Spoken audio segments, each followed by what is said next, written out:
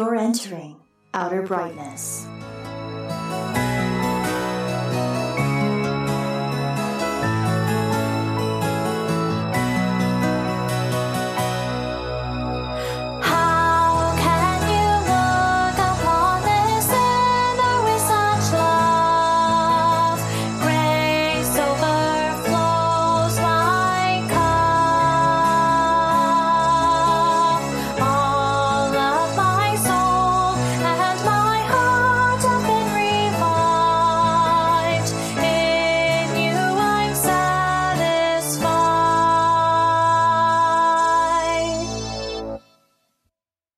Hey Fireflies, welcome back to Outer Brightness. In this week's episode, we're going to bring you the rest of our discussion on creation. Did God create ex nihilo or ex materia? Since we posted last episode into several of the discussion groups on Facebook, we've had some really good interaction there with listeners and with Latter-day Saints. Excited for that. I'll call out a couple of the groups where there's been good discussion.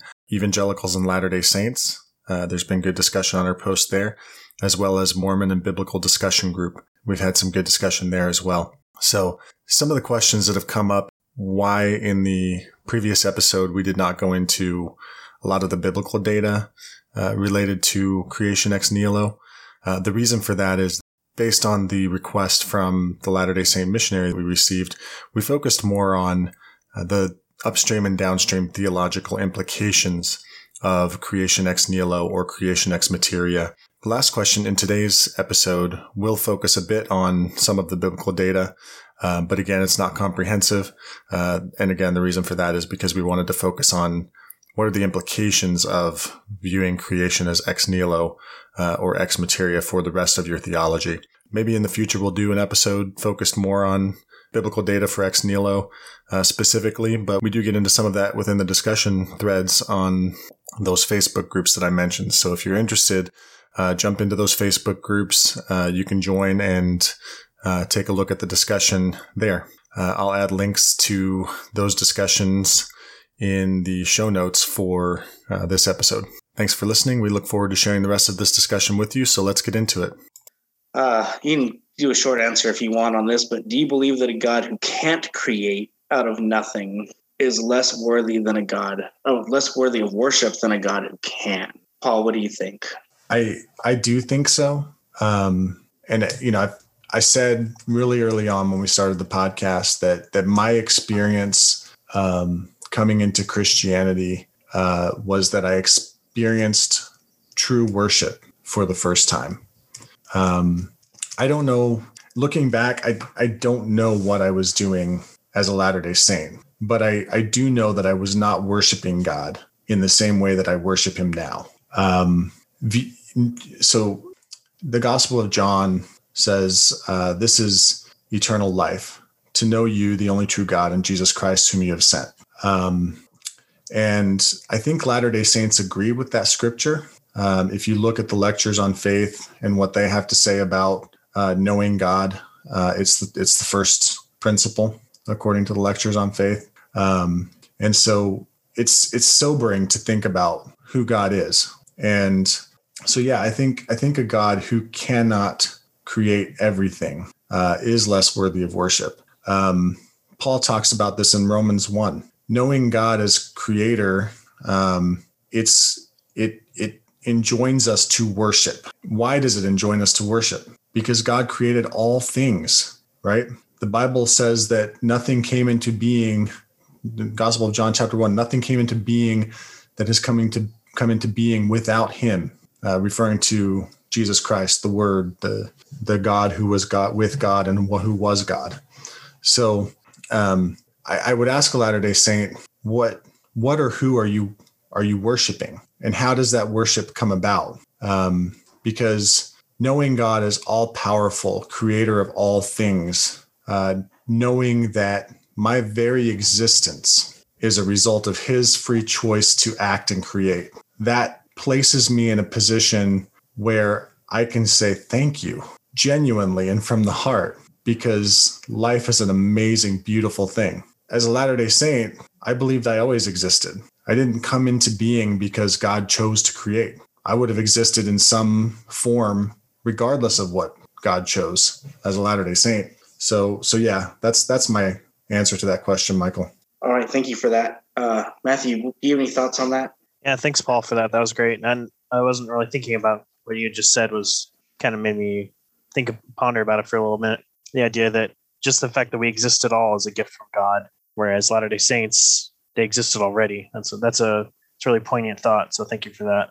I'll have to think more about that. But yeah, I think it's the God who reveals himself in Scripture is the God who has created everything, that he didn't require something to pre-exist eternally and reshape it to make us. So when you look at like Isaiah 44:24, this is what the Lord says, "He who is your Redeemer and the one who formed you from the womb. I, the Lord, am the maker of all things, stretching out the heavens by myself and spreading out the earth alone." It also says he's the causing the omens of diviners to fail, making fools of fortune tellers, causing wise men to turn back and making their knowledge ridiculous. So he says, I am the one who, in verse 27, I am the one who says to the depths of the sea, dry up, and I will make your rivers dry up. It is I who says of Cyrus, he is my shepherd, and he will carry out all my desire. And he says of Jerusalem, she will be built, and of the temple, your foundations will be laid. So he's in control of everything. He's created everything. He sustains everything, as Paul and you have said earlier. And so, yeah, just the idea that not only did everything come into existence because of God's will, but he sustains its existence, as it talks about in Colossians. It does give you a sense of awe and wonder, at least to me also, just as Paul was describing. And this idea that I believed as Latter-day Saint, that God was kind of following the game plan that had kind of already existed. You know, like when Lucifer said, well, I'm just doing what's been done on other worlds. Well, okay, so there's this plan already laid out. And so God doesn't really have the free will to do anything but what has already been done. He kind of just has to go with the program. Well, we don't believe that he's done that on other worlds, or that God has, or that other gods have created humans, that they've ascended to Godhead. Like this, you know, as far as we know, this is all of existence. You know, God created it for his glory, and there's no other God, there's no other existence. So just that idea to me, this idea that there is only one God in existence like him, and that it's not just following a program. It's God decided to make everything as he did because he chose to do it that way. It just makes, I don't know, for me, it makes it more real. It makes it more unique, rather than just feeling like, oh, well, there's this game plan that's been set forth, you know, eons and epochs before God even existed as God. And, you know, everybody has to follow this plan, and there's these eternal unchanging laws, and we're supposed to follow these laws. But instead, God created everything, and he made it the way he wanted it to be. Just makes the focus more on him rather than on us, or on this plan that we're supposed to follow, or all the laws that God has to obey and that we have to obey.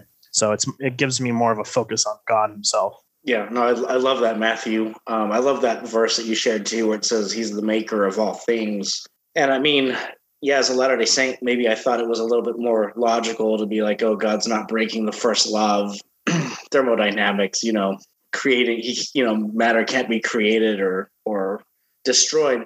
But honestly, even if it feels logical, it's boring, to be honest. You know, there's nothing special about that. It's like, oh, God's just like me. He has to obey. He's under all the laws of science instead of over all the laws of science. And I do get a sense of awe and wonder at a God who can create something that science says cannot be done. That is amazing. We talked about how, you know, there's theories out there in Mormonism where God, the first God that was ever out there, may have walked this path without any help. And if we're the exact same kind of being, then we do not need this God at all. It completely takes away the need for God. It's like, yeah, I might go to the grocery store and maybe somebody helping me check out is nice, but there's also the self-checkout, and I can go do that just as easily. Like, you don't need that middleman. But in Christianity, there's absolutely a need for this God, because we are not the same kind of being. We are not able to ascend to heaven on our own. We need this God that is over science. He's over the problem of evil. You know, he does not rely on evil to exist. Like, this is the God that I want to put my faith and my love and my trust in. And although I didn't think it was a big deal when I was a Latter-day Saint, I do now. And I do not want to give my worship to a God who has to use pre-existing material to create, because that being is just like me. And I'm not going to go worship another human being. Yeah, that'll preach, Michael. Thanks. So I got a little carried away there. All right. So I did say in the introduction of this episode that this doctrine trickles down into everything else. So I want to talk about that a little bit here, starting with you, Matthew. In your opinion, does the mode of creation affect what happened during the fall? Does it change things?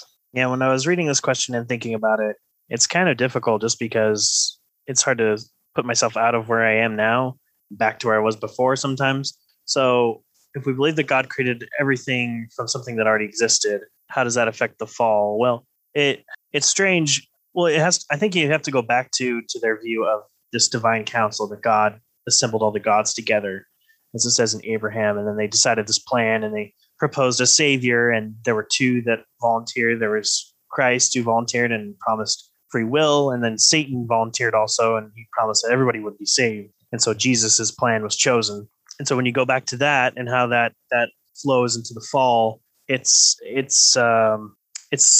difficult to understand why you would want to trust God when he gave two contradictory commandments in the garden, when he gave the command to be fruitful, multiply, but also not to partake of the fruit. And so in Christian theology, we don't have that issue. But in LDS theology, they were contradictory commands, and it was impossible for them to have children in the garden. But God still created everything set up that way, almost to want them to sin. In Christian theology, we don't believe that God forced them to sin or that they even had to sin.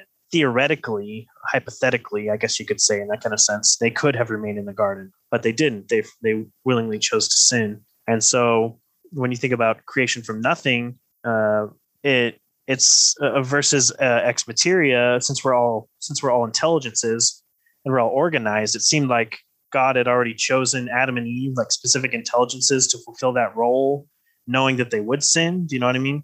I don't know. There's a lot of things that I've thought about this and tried to understand how it would affect the fall. And I'm trying to make connections there with my head, but it's a little bit of a struggle just because there's so much involved with this idea of being creating from nothing versus creating out of matter. So maybe you guys can try to fill the gaps or try to connect something that I've been trying to make. Yeah, it's totally okay, Matthew. I actually don't remember what I was even thinking when I wrote the question, so I don't blame you. But Paul, do you have any thoughts? And I'll weigh in a little bit on it. With that admission, no.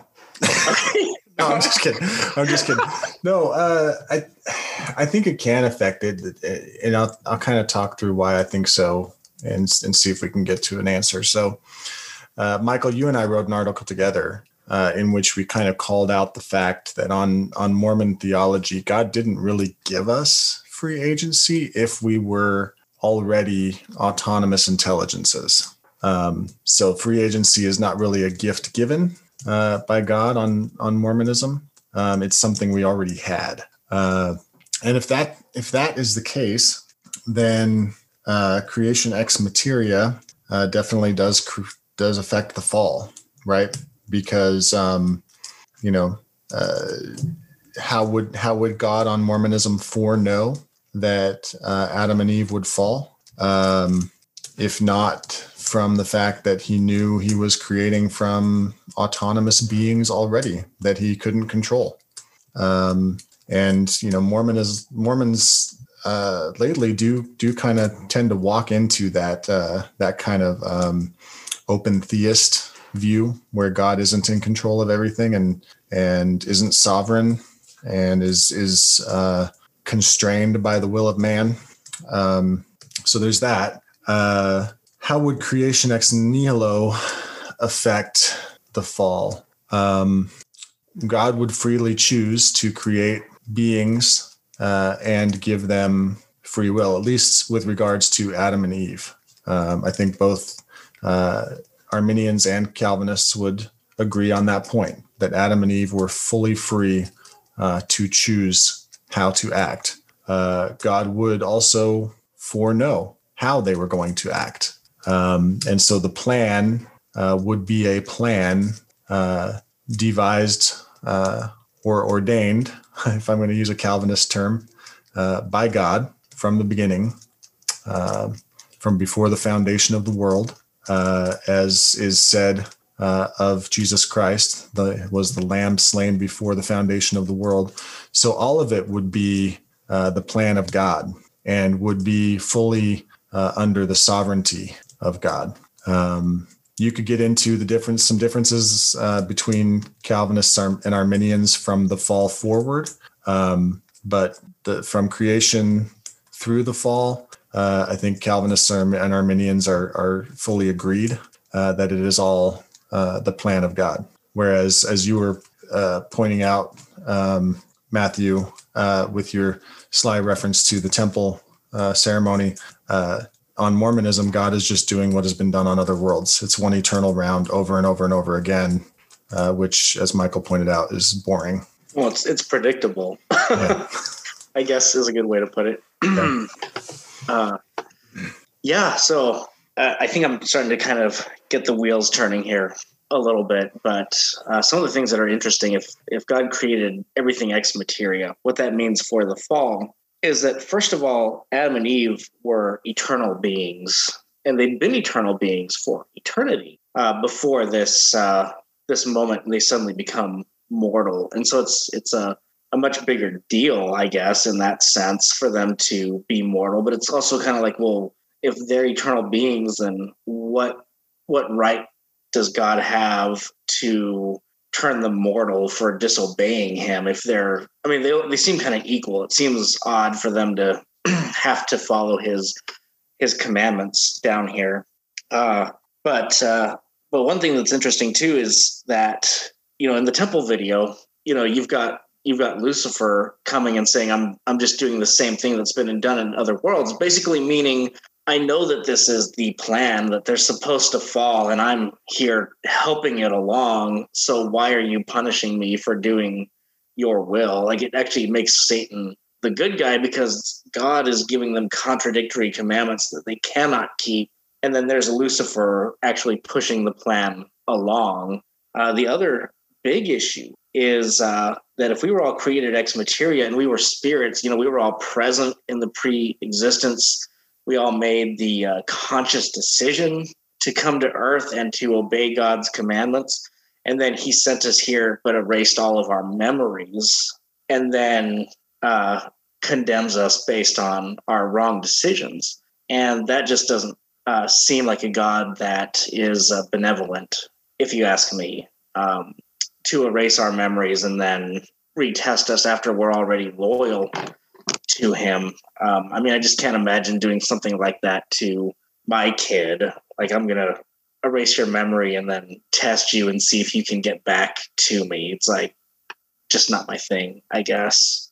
So those were some of my thoughts on that. But let's move on to the next thing here. Hold up. Yeah.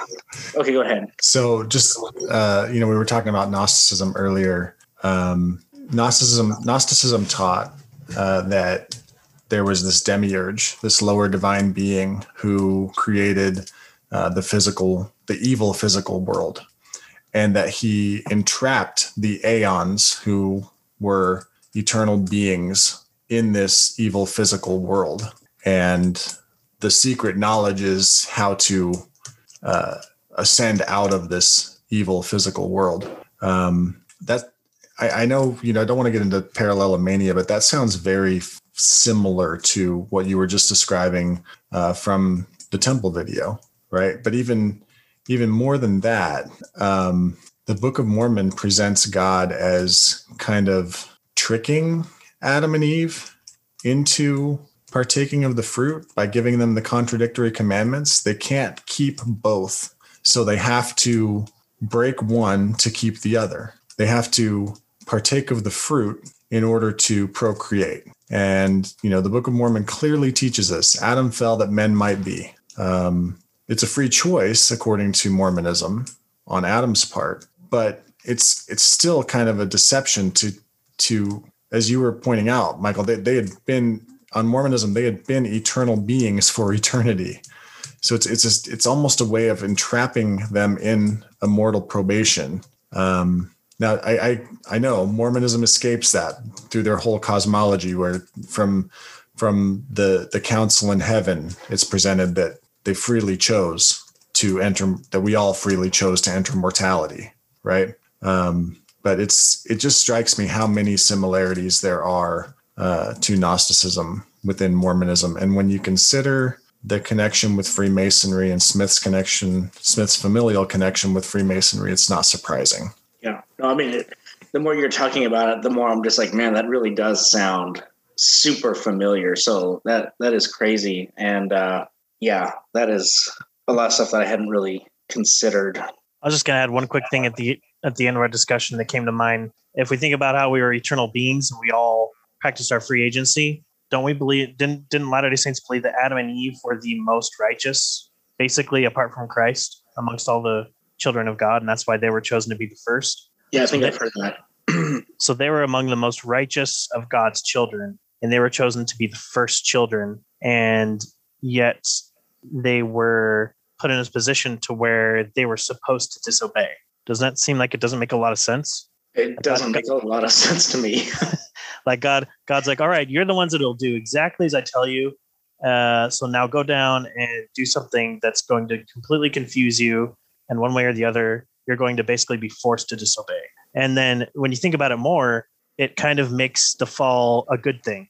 You know, when we read the Bible, it talks about how the fall brought death, it brought disease, it brought corruption, it brought sin, it brought all these negative things on not just humanity, but creation. And Latter-day Saints do believe that a lot of these bad things came, but ultimately it was good. It was good that they sinned because otherwise we couldn't come to be. So when we believe this pre-existence with God and that these righteous ones came to earth and that they were basically kind of almost forced to sin, like they really didn't have much of a choice, right? It was either, well, you sin one way or the other. That's one way why it kind of linchpins them into the position where it has to be good. The fall has to be good no matter how you look at it. So that's just one thought I had. Yeah, one thing that does too is it, in my opinion, it takes the first sin away from Adam and Eve, and it places it on God for putting them in that position in the first place. I mean, I think immediately you're stuck with not having a holy God who's going to force sin on you when you're not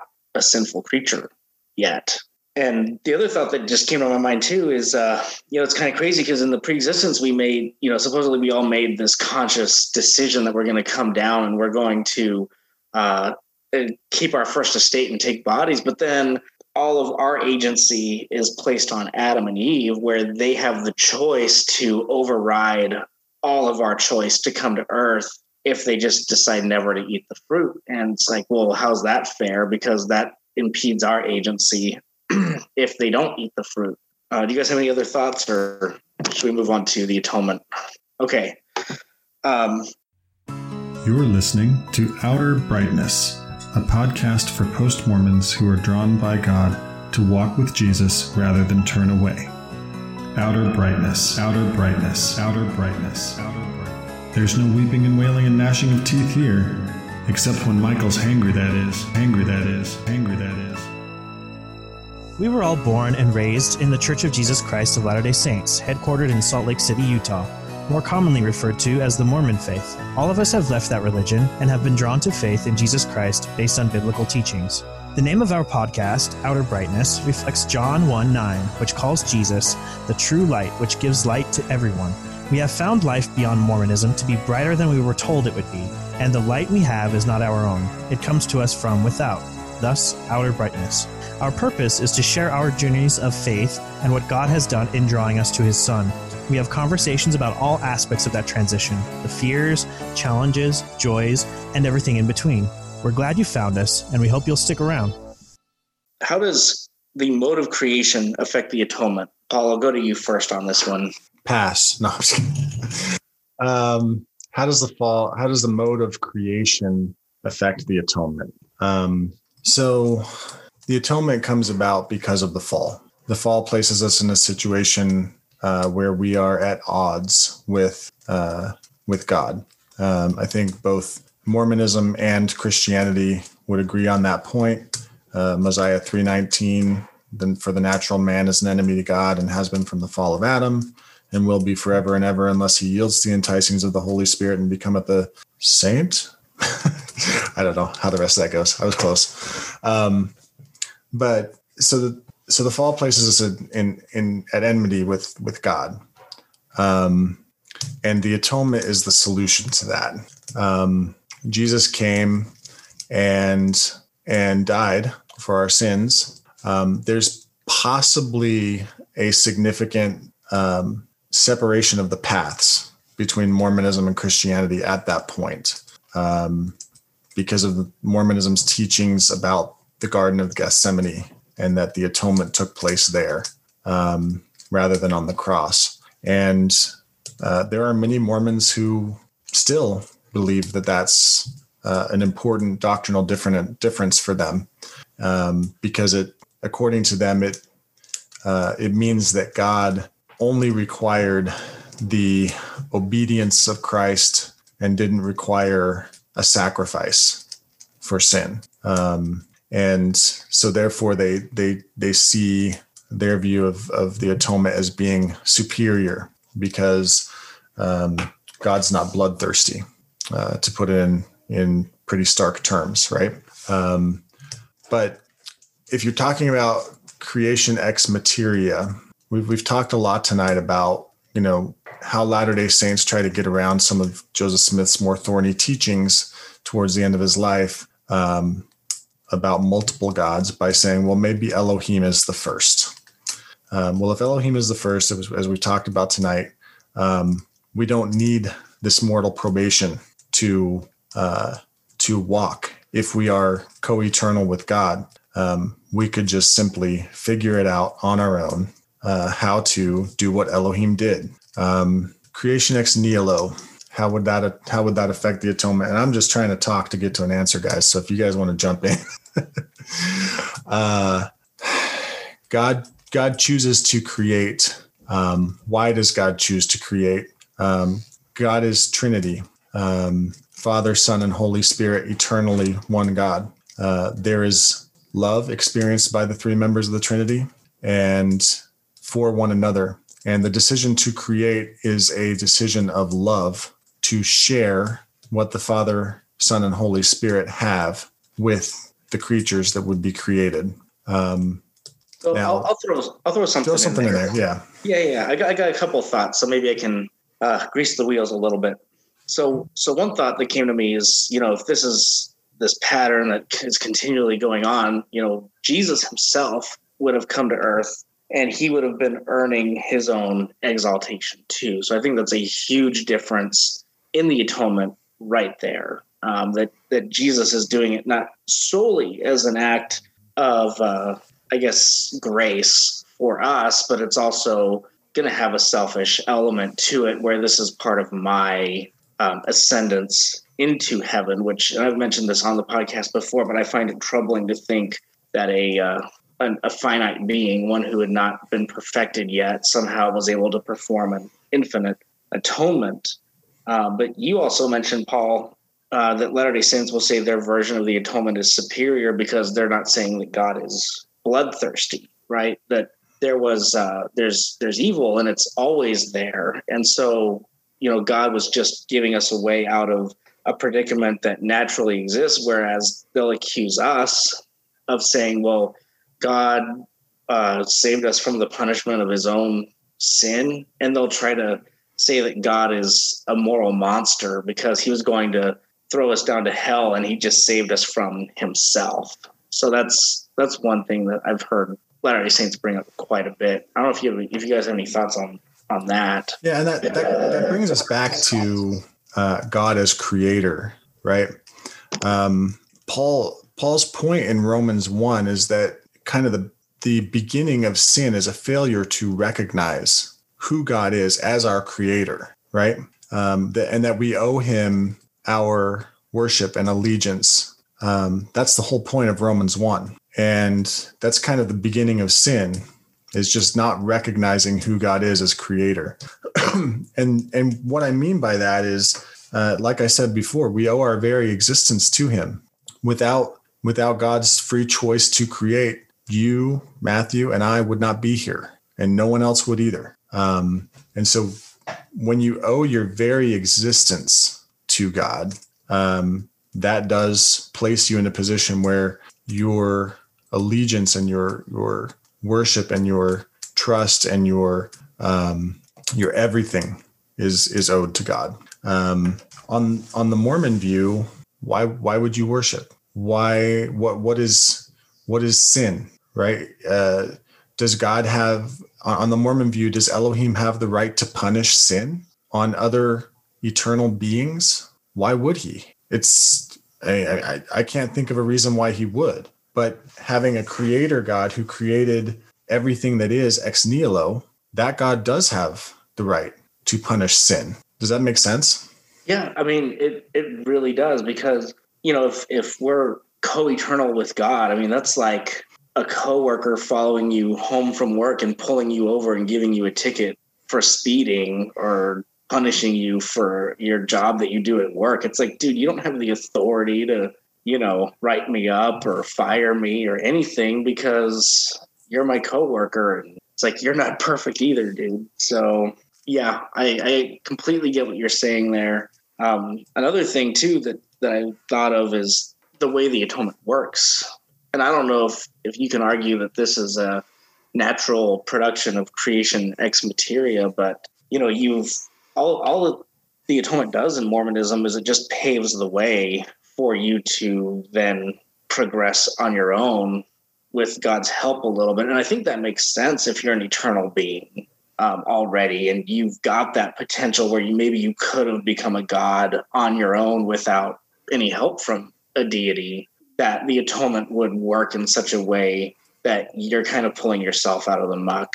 And I know a lot of Latter-day Saints will disagree with my terminology there, but with creation ex nihilo, I mean, I think it makes more sense. Like, this God has to jump in and save us. We're not eternal beings. We're not gods in embryo. We actually do need him to reach down and save us. We do not have that capability ourselves. What do you think, Matthew? Any thoughts on this? I can't hear you, Matthew. I think we lost you. Okay, sorry. I'm reading myself. Yeah, so piggybacking off what you guys were talking about, if we go back to what we were talking about, how God made this, God didn't make this plan. This plan has always existed. It's been happening on other worlds. People have been placed in this mortal probation. They've been tested and they've received exaltation. And it's been happening over and over and over again. And it's like Paul said, God didn't really freely choose to do that. It's kind of like a package deal that's always been there. And God is kind of forced to do that. He's like, he has no other choice but to send his son to die for every single person. And so we could think of it as more of something that God owes to us, because we as eternal beings, we're his children. Well, he owes that to us because I'm his child. So he owes me an atonement. And because it's a plan that's been set forth long before he was ever God, well, then I deserve that plan and he has to provide that for me. And so when we think about it that way, the focus really is on us and what God can do for us, and provide for us, rather than, like we've been saying all along, pointing us back to God and just seeing how gracious and how merciful he is, that he decided to first create us anyway, because he didn't even have to. He was completely self-sufficient and completely happy in eternity past before we were existing. So to decide to even create us, for one thing, is a huge act of condescension on his part. And two, to save us simple creatures as an act of grace on his part and it's not something that we do that demonstrates that we deserve it. And it's not something that we earn. It's nothing like that. It's something that he gives completely freely by his own choice. It affects the atonement in that sense. It just completely sheds us of any pride or any thought that we deserve any kind of treatment. It's not something that we agreed to in a council and before we came to this earth and we all signed the dotted line. So now God has to keep his end of the bargain. It's nothing like that at all. God does it completely by his own free will and choice. And he does that out of grace and mercy and love for us. Yeah, the thought that came to my mind is, the Mormon God, the whole LDS plan of happiness, it's really kind of akin to like God bought a franchise. It's not something that he created. It's just something that he, bought ownership of, but it already is supposed to function a certain way. And there's expectations that come from that. And it's really not as impressive as starting your own business or starting your own thing and then being able to set all the rules. And that's really our position as Christians, is that. Yeah. But Michael, what? Don't you realize you yourself can have your own franchise. You just got to get your own children underneath you. It's really a cool deal. Yeah, I just my children that already exist out there somewhere and are just waiting for me to come put them together. Just waiting for you to pitch the pyramid scheme to them. Yeah, it's just, eternity's gone by, and I'm pretty sure that they've already figured out how to form themselves. And how do I know that they're not already gods laughing at my inability to reach that position already? They're looking at you, they're like looking at the kid who's the son of a huge entrepreneurial, businessman. He's like the Billy Madison. You're like the Billy Madison. You're drinking and getting high by the pool every day, and they're like, "Come on, man, I want to get to Earth already. Quit wasting my time." Okay, but what's the penguin in that analogy? That's Satan in the garden. Instead of a serpent, it's a penguin. All right. So getting back on topic, let's conclude the conversation today. Let's just kind of go around and talk about any Bible verses that you want to, any final thoughts that you would like to share with Latter-day Saints. Matthew, you want to go first on this one? Sure. I think we might have already quoted it earlier, but when we were talking about this or preparing for it, the passage that comes to my mind is Colossians chapter 1. And a lot of scholars actually think that this was actually in response to some first kind of proto-Gnostics that were starting to grow in that region.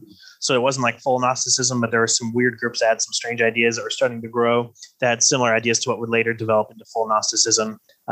There was a possibility of people that were worshiping angels. There was, when we talked about the aeons and the demiurges, that it wasn't a true and holy God that created everything, but they believed that there was some kind of aeon or demiurge that created the earth that had kind of evil ideas. So some people think that this is Paul's rebuttal of those ideas by directly demonstrating that Christ is the perfect image of God and that he created everything. It's not some evil God. It's not some other God. It's not some lesser God, but it's Christ who is God, created everything. So in Colossians chapter 1, starting with verse 15, it says, Christ, he is the image of the invisible God, the firstborn of all creation.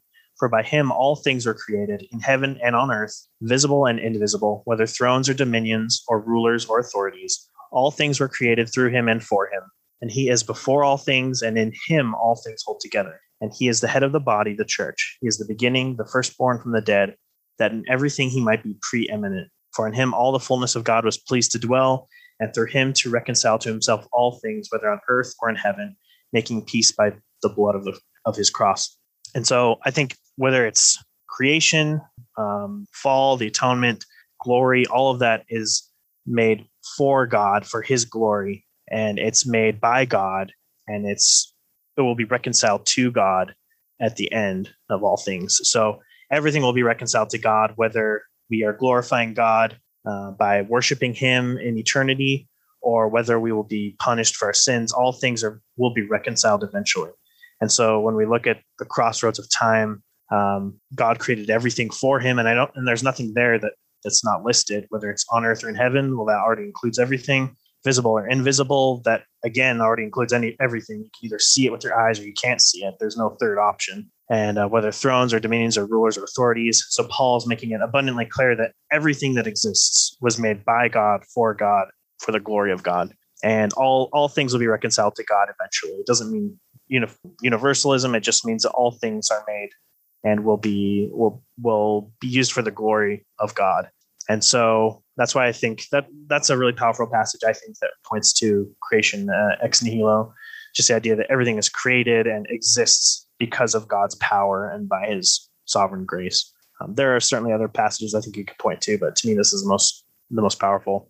And all of it is for God's glory. It's to pointing to him. It's not for us. It's not to make a testing ground for us to prove whether we're worthy of eternal life or exaltation or something.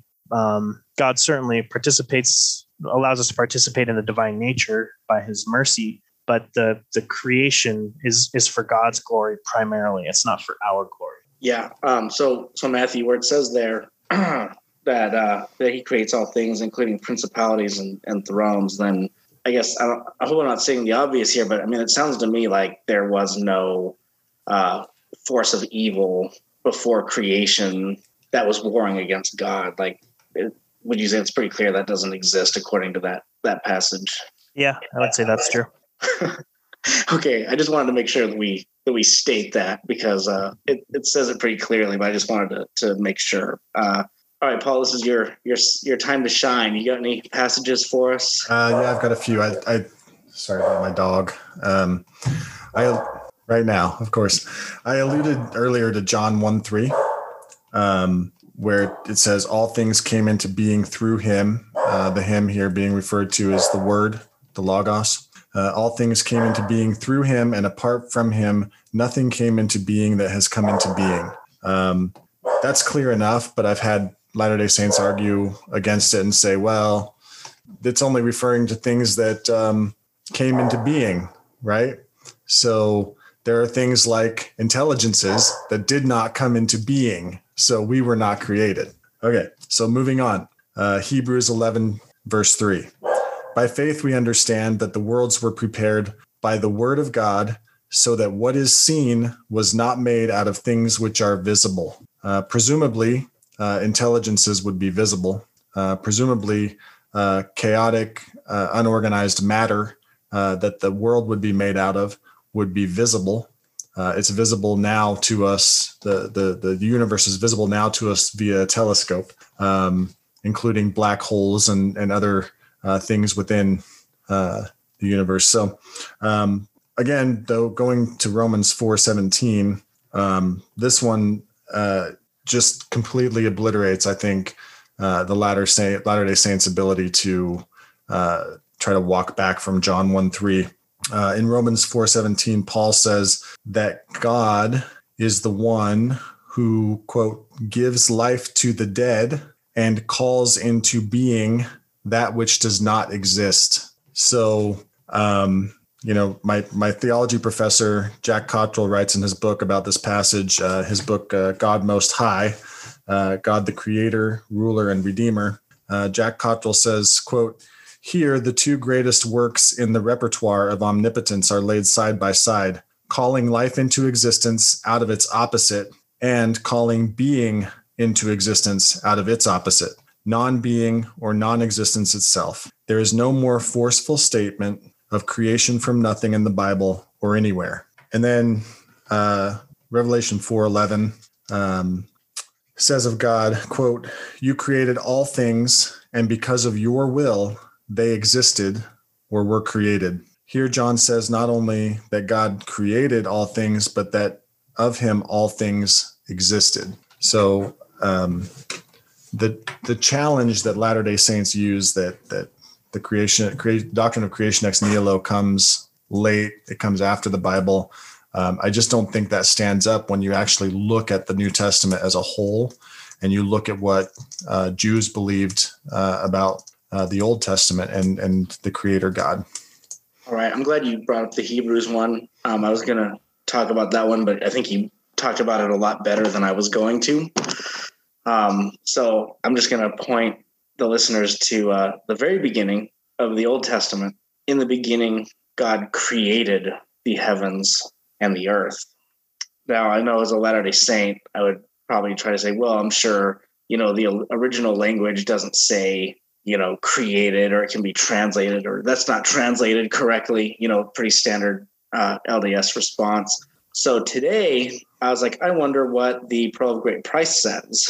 So I went to Moses chapter 2, and lo and behold, it still uses the word created, which I thought was really interesting because it's inaccurate for in LDS theology to say that God created anything, because he doesn't create anything. In Mormon doctrine, he only forms things out of pre-existent material. And so I thought, well, maybe Moses 2 will kind of talk about things differently, but it is almost identical to the Genesis account in the Bible where he says, I said, let there be light, and there was light.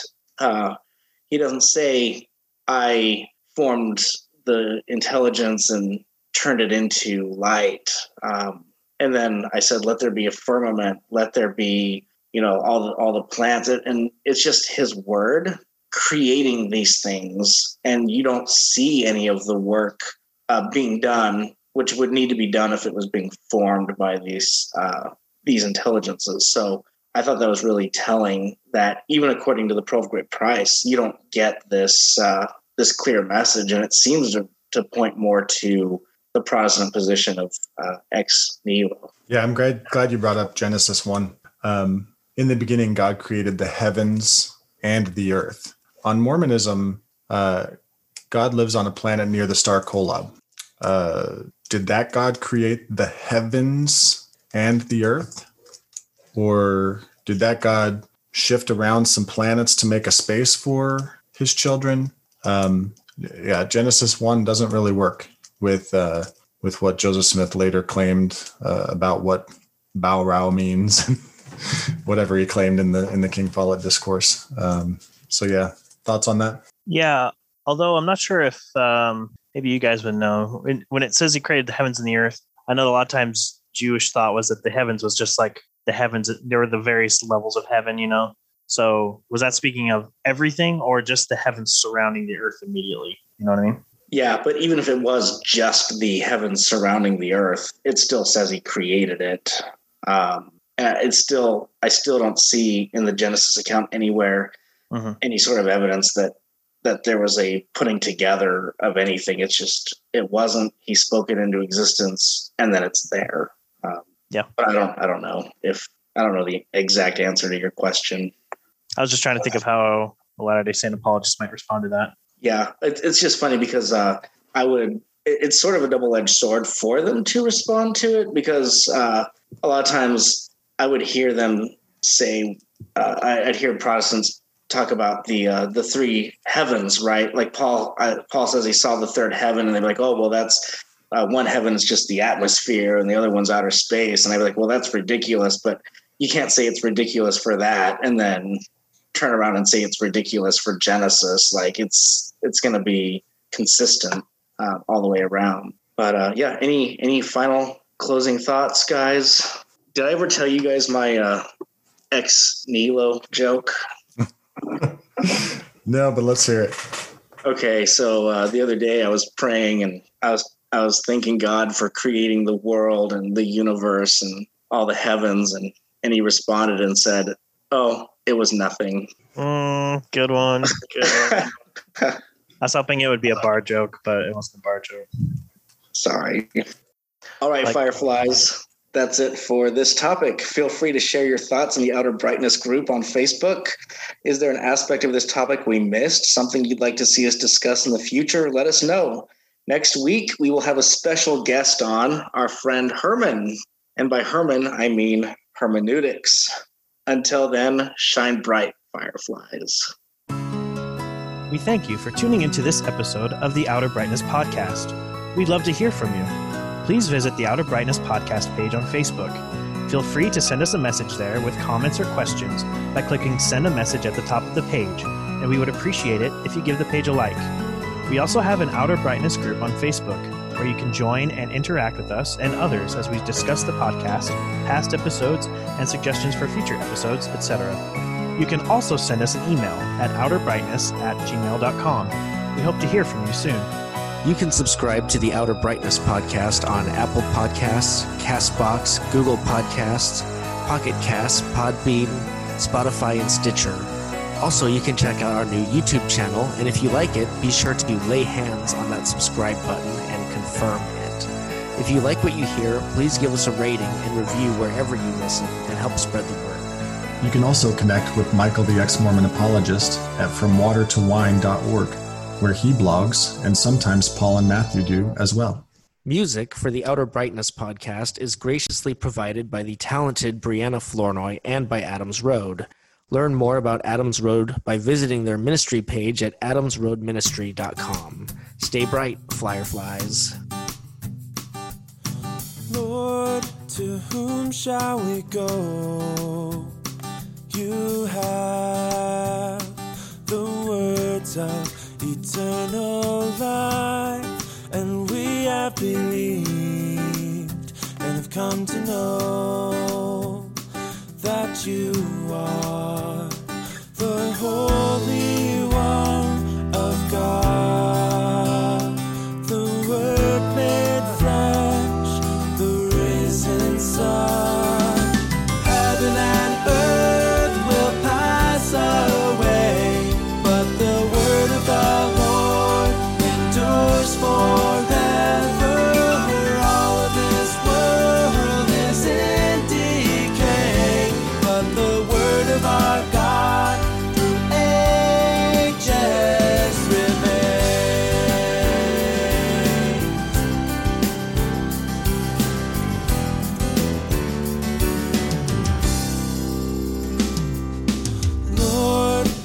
promised that we, as your church, would remain upon this rock, and the gates of hell